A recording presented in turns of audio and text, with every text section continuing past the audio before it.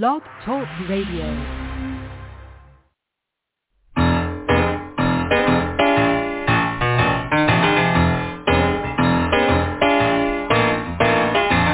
You're listening to The Catch with John Fisher on Blog Talk Radio, connecting life to faith. The world is trying to get it together, trying to help their fellow man, hoping we can make it better.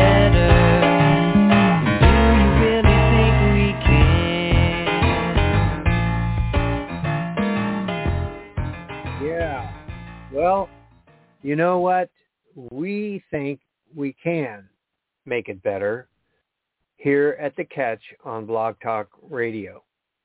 And in the end, it's really not us making it better. It is Christ in us. It is the Lord through us. And that truly makes the changes in the world. Changes that we could never make ourselves. But it's through God's grace and his love working through us, forgiving us, giving us grace so that we therefore can turn grace outward to others. Our guest tonight is a person who exemplifies this beautifully and almost every aspect of what he has ended up doing with his life. And that is Dr. Gary Parker, who is the Chief Medical Officer and oral surgeon aboard the hospital ship Africa Mercy, and part of the larger organization Mercy Ships.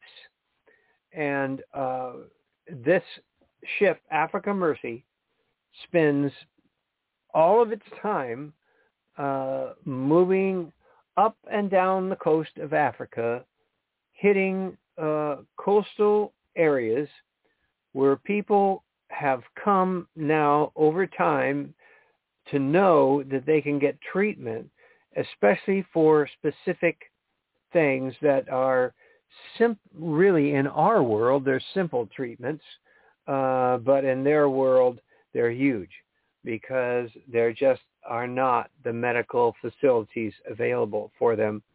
And so we'll understand and hear a little bit more about that. But Gary's life is amazing. I mean, he's lived his life. He got married on this ship.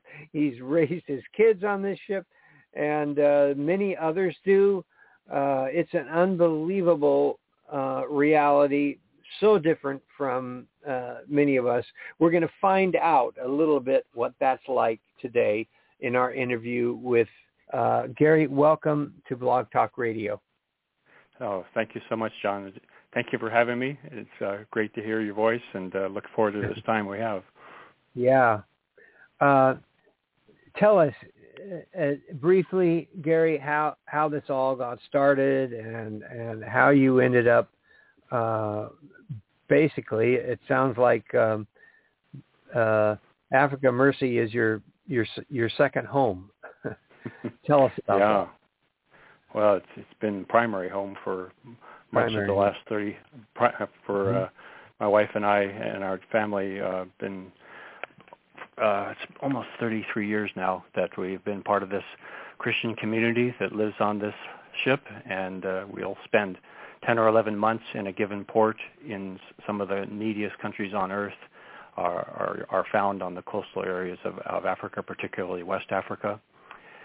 And we bring the hospital ship in, and we have volunteers coming from 30 or 40 different nations, probably that many denominations of Christendom, and as an expression of God's love for people and the value that people have in this sin-twisted world of ours, that people have value. And it's a way of extending that care, saying that we know you, even though you suffer with a terrible deformity or a surgical problem that's going to end your life, that you have true value. And so it's been quite a good experience. Hard in many ways, but an amazing experience. And learning to live with 400 other people in a big metal box with all of our different cultures and things like that, that's character building as well, and also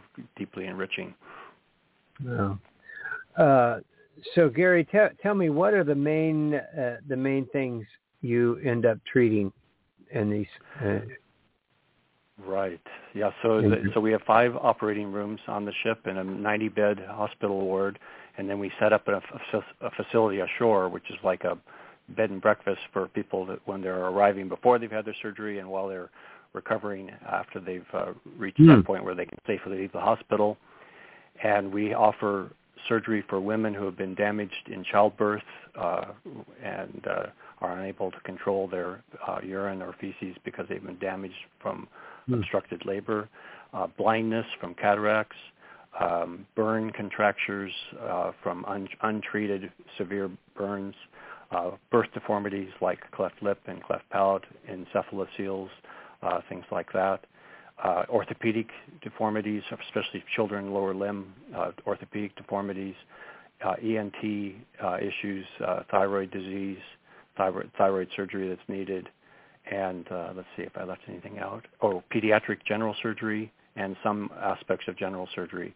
So we have these teams, and this is we provide the surgery for free. There's no strings attached. You don't have to pray a prayer or do anything to get it. You get it because you're a human being and you have value. Our hope, of course, is that you'll experience God's love in this process. And so those are the kind of things that we take care of. The word gets out, and so when you show up in a port, generally there's a long line of people waiting for you. Is that right? Yeah. They, the number of people in our world today that don't have access to safe surgery, timely surgery, affordable surgery, those 3, the number of people that don't have access to that is 5 billion people. So 2 out of 3 people on planet Earth do not have access to safe surgery, timely surgery, or affordable surgery, or all 3. And the consequences of that are people die or live terribly deformed lives because of things that are taken for granted in high-income countries. Wow. It looks like I noticed, especially in the special, the 60-minute special, they were focusing a lot in that instance on deformities, tumors, things like that. Tell me about that a little bit, and what that's like to see a deformity and then actually know that you might be able to do something about it. Yeah. Well, in my realm, in my specialty of oral and maxillofacial surgery, what this translates to in Africa, where I'm working, is basically 3 big things: tumors that have grown to enormous proportions, birth deformities like cleft lip and palate, and then destruction of the face by an infection called noma. And noma, you can watch your 2-year-old child go from being a perfectly formed child to missing their entire nose, the whole side of their cheek, face, lips, in a period of about 2 weeks. And when you meet these people, of course, oftentimes they're covered up. They'll have some kind of a cover over their face because they are so ashamed or feel such rejection. And one of the things that I have learned, and I try to teach those that work with me, is that if the person has an eye, if they've lost one eye and they've lost that whole side of their face, but they still have one good eye, look at them in that eye and just go right past the fact that they're missing these bits and pieces that we seem to think are so important, these bits of flesh, like the nose in the middle of the face. We get so used to seeing that when it's not there, it's quite a shock. But you can learn to say, the person is inside here. They're trapped in a body but they're still in there. And this tumor that's slowly suffocating them to death, it's they don't want that there, but that tumor is not them. They're inside.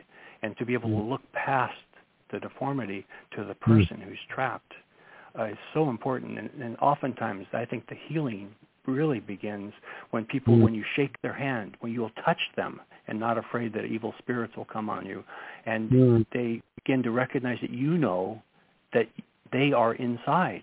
And that starts the healing process, right, to that acceptance and the hope that maybe one day I can join the whole human race again, or maybe I never have joined it in the first place. Right, and right. You can see in their eyes that idea of, oh my goodness, maybe I really do matter. What was that term? I heard a term mentioned that is like something that like you were there or you were in there or what? Do you know what I'm referring to? Yeah. Well, I mean, I think people would call that the image of God. That there's that fingerprint of God in all of us. And even though we live in a twisted world where bad things happen to good people and all sorts of things that are hard to accept, still every person has value. And one of my primary messages is that no one is rubbish. No one is garbage. And that's so important. If we lose that, we lose a big part of what being human is about and what God's intention for us as we relate to each other. What happens to people, Gary, when you begin to see them this way and treat them like this? What happens to them? Usually the first I start to see the signs in the eye or the eyes if they have them, where instead of averting their gaze or looking down at the ground for fear that you're going to look and see their deformity and judge them, they begin to look at you in the eye, and you can see hope. It's hard to describe, what hope looks like, but you can tell it when you see it, that there was a dullness there, and you start to see sparkles of light and enthusiasm and energy, that they start to think, maybe I'm not rubbish after all. Maybe I really do matter. And or I guess some people would say the lights come on. The lights were flickering or the lights were off, and now the lights are on, and they're engaged in life, and there's the hope that they can sit at the table of the human race and be like everyone else.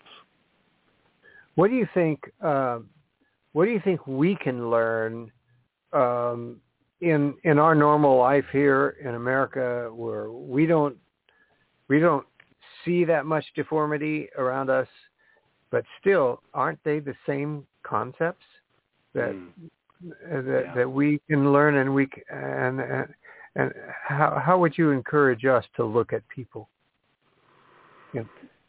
Yeah, well, that's a big one.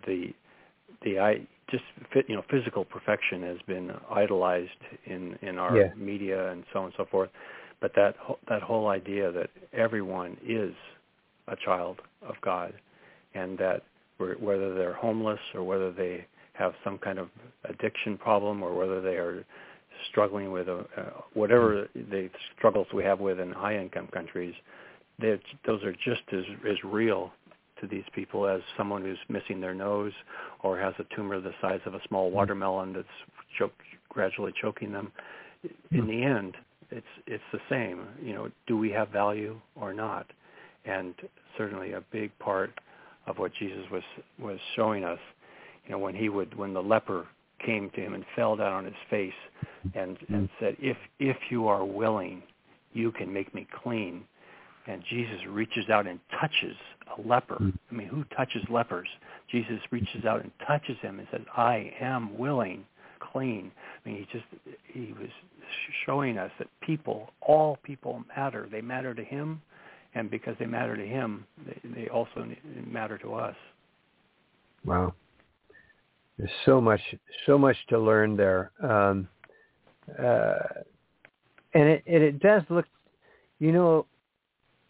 what I began to see, and just a couple of the images of your work that I've had the privilege of looking at, that I do, by the way, encourage our listeners to check out. We've got links, by the way, to the 60-minute special and the National Geographic So you can find those right there on your Blog Talk Radio write-up about Gary. And I really encourage you to take some time and look at those, because they'll really open your eyes and understanding for not only for what he's doing, but how we learn to look at people and how our life can be affected and how it can change. But you know, I forgot my question. I got going into all of that. Well, tell me, what do you think are some of the biggest things, how this whole thing has affected you and your life and your family? I mean, this is huge. This has especially been your kids. How do they? They've been raised on this ship. You know, do they ever complain? Can't we have a normal life? Do you ever get that? Well, I missed that last thing. Say it again. Oh, can't we have a normal life? I'm just wondering if you ever get any of that from your kids. Yeah, I mean, they felt that my son would have loved to have a field of grass to play soccer on, and to be, to do those kind of things. And for both of them, to have a group of friends that you could know for years and grow up with, and families come and go on the ship, and you make friends, but then sometimes their family moves off the ship after a couple of years, and so you lose that continuity. And also, I think that feeling of belonging. I mean, although they both have American passports, it's taken them a long time since they left the ship and went to university and then now are living here to take on what it means to be a citizen of America. And it would be the same no matter what country you come from. But the fact that you've lived with people from 40 different countries, you see things much more broadly. You have a much greater appreciation for the differences between people, and that doesn't put you off. It doesn't make you feel judgmental or something like that, but it just means you accept people for who they are. You value their culture. You value the good things that they bring to the table. So it's been a challenge for them. And to me, the unspoken hero of the Parker family is my wife, Susan, because there's a lot of things she could have done with her life besides spend 30 years on a ship. But she did, and she took the opportunity she had to help us. She's not a medical person, but she has great capacity in helping people learn other people's cultures and learning how to be helpful and not harmful when you enter someone else's culture. She has a real passion for that, and so we've all had to learn and grow and accept one another and accept ourselves. And it's really, when I watch, like at the operating theater operating room door, you see a little baby coming with a cleft lip, and the mother's hands this little child to the nurse, and then the nurse takes the child, the door doesn't slam, it slides shut, and the mother kind of sits down on a bench there and oftentimes is weeping because she's just handed one of the most precious things in her entire life over to these people, hoping that something good will happen. But and when I saw that, it always touched me. But when I had my own children, then I really understood what it means when you trust someone else with such a precious gift as your own child. Wow. Oh my. We talked, you mentioned two really important words when we talked earlier, Gary. One was hope and the other was grace. Can we talk about those? Let's talk about that hope a little bit. These people, peers, are come to you pretty hopeless. So, tell us how important that is.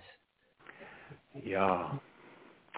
Well, when people have tried and tried and tried to get help, and they can't because they don't have access to those three things: safe, timely, affordable surgery, there's a certain point where you can just feel like you give up, but there's maybe I'll give one last try. I've heard about this hospital ship, and I've heard that maybe good things will happen, so I'm coming. And so let's take, for example, a woman who has I'll change her name, but let's call her Aminata, who had a big tumor that had grown in the middle of her face, and she was slowly starving to death. You either die by starvation or suffocation by these big tumors that form in the jaws. She walked to the ship with a hemoglobin of 2.9, which is about 1/5 of what the normal red blood cell is, because she had been bleeding chronically from this big tumor. She has this enormous operation. Takes 8 or 10 hours to take this tumor out and then rebuild her face. She looks almost normal. She goes back to her village, and people look at her and go, we thought this was impossible, and yet look at you, something happened. I wonder if other things that we thought were impossible might be possible. I wonder if we could get clean water for our village. I wonder if we could get a better school for our children. I wonder if we could get the road fixed so we can get our crops to market during the rainy season. Things that they thought impossible, now maybe could be possible. And the quote that I heard years ago that's helped me is that, for hope to be credible for the future, it needs to be tangible in the present. For hope to be believable for the future, not just our earthly future, how about future of forever? For hope to be credible, believable, it needs to be experienced in the present. And so when Aminata, when she goes back to the village, hope becomes tangible, because they could see with their own eyes something that they thought was impossible happened. And I'm convinced that I'm not an economist, I'm not a sociologist or a politician, and I know there are many factors to poverty, but I'm convinced that one factor for sure that is necessary to lift people up out of poverty is they need to have hope that there can be a better tomorrow. And not just, a pep talk. Yes, tomorrow's going to be a better day. Oh, yeah, sure. Tell us. We all, for years and years and years, we've been struggling, and we don't see that happening. So it can't be that. Hope has to be tangible, and that's why when Aminata comes back, or when their grandmother comes back who is blind from cataracts, or their wife comes back who is leaking urine because of childbirth deformity, and they're dry, those things really hit home, not just for the individual. Of course, it matters enormously for the individual, but for the village, for the family, for the tribe, that seeds of hope have been planted. And the God of hope is the one who plants those seeds, nurtures them, and we see the aspects of the kingdom of God coming on earth as we've been praying all these years. May your kingdom come on earth. So hope is so critical for that. How does it feel to know that you are a source of hope for so many people? No, it's a wonderfully fulfilling, exuberant, or not exuberant. What's the word? When I see hope come into people's eyes that wasn't there before, that dullness is replaced with a sparkle, and the energy is saying, I've got a life. I get to sit at the table of the human race. That is, it's just a wonderful, wonderful thing. You say you would be in a particular area for what, 10, 11 months, something like that? People would you see during that time?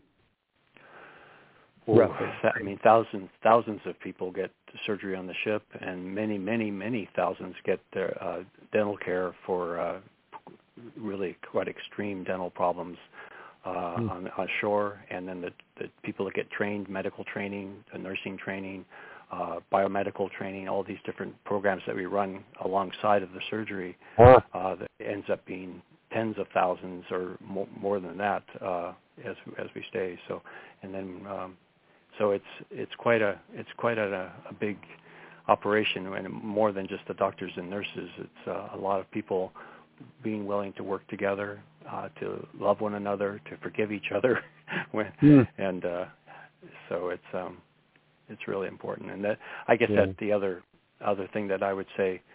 I heard a Bible teacher years ago say that, grace, we use that word, and it's a theological term and so on, but it's also a term that you see many times Paul uses it in his writings, where he says, grace was given me to, and then whatever it was, go into a certain city and, he's almost stoned to death, or, some terrible things happen.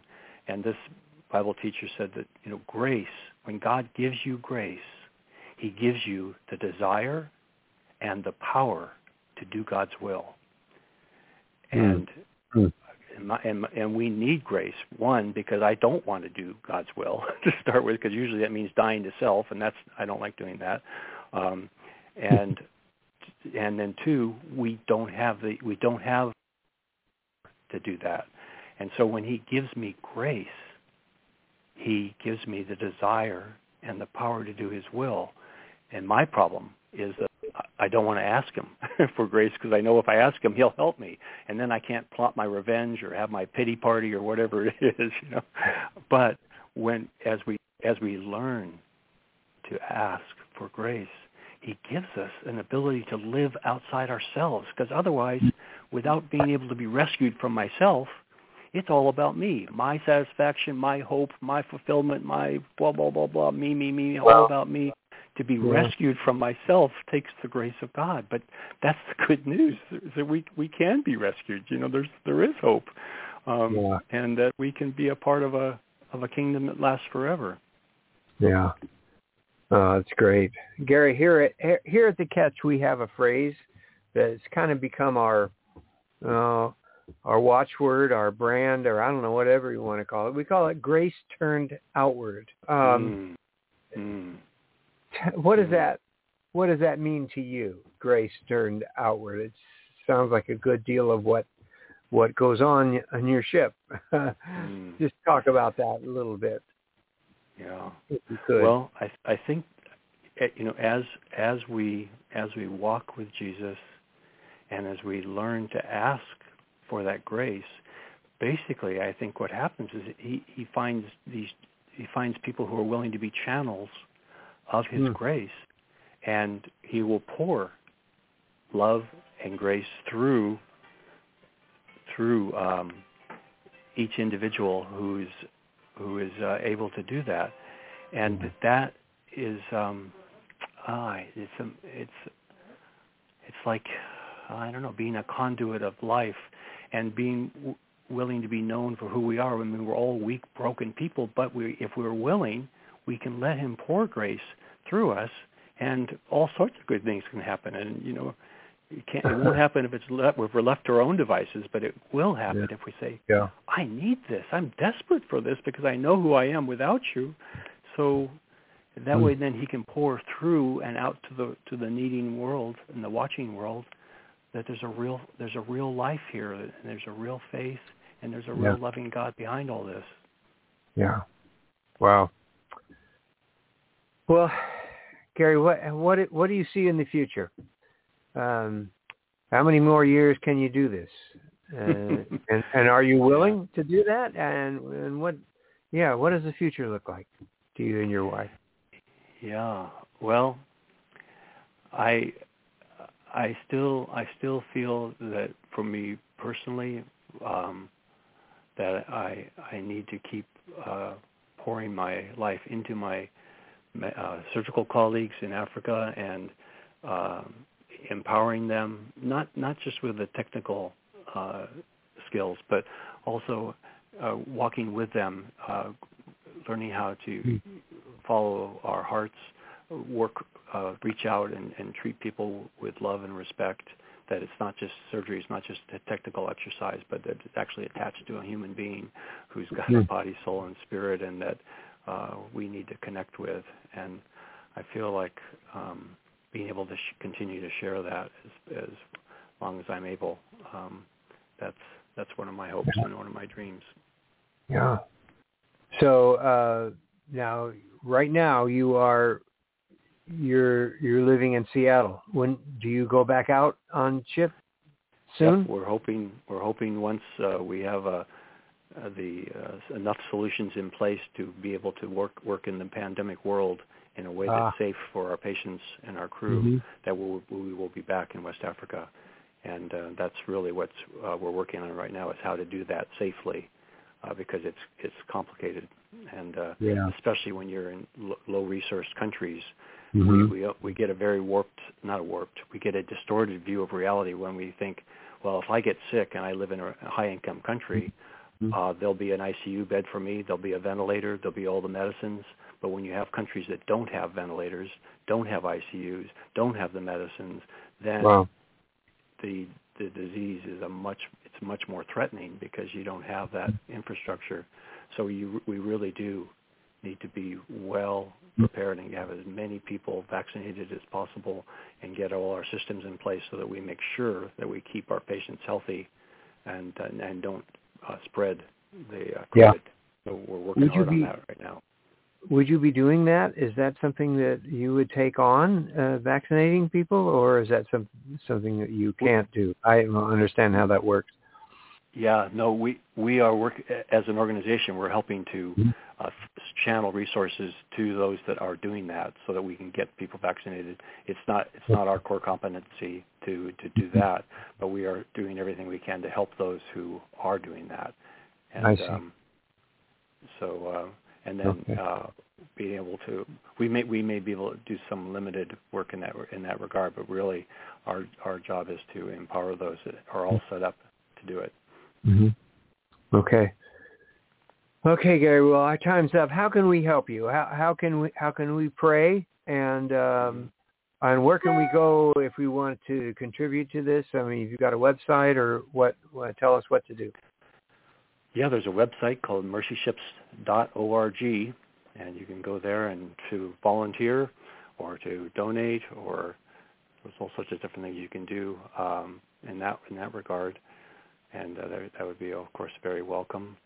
And I think as far as prayers, my prayer would be not just for us, but for all of those who are following Jesus, that he would give us grace, that he could pour grace through our lives and out to our world, that we could see his kingdom come on earth, and his will be done on earth.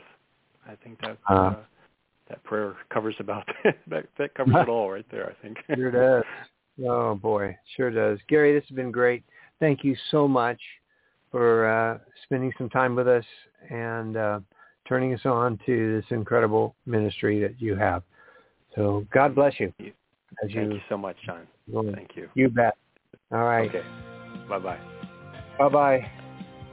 Well, there you have it, folks. That's really amazing. Spend your whole life on a ship, your family, 400 other people, thousands of patients. What a life. You heard it there. Great. It's grace turned downward. And this is certainly what's happened for Gary and his family. It happened for all of us. And then remember how to treat people, all made in the image of God. Amen. So thank you so much. Thank you, Gary Parker. Thank you, everyone, for joining us. Come back next week for another great Blog Talk Radio interview. God bless you all.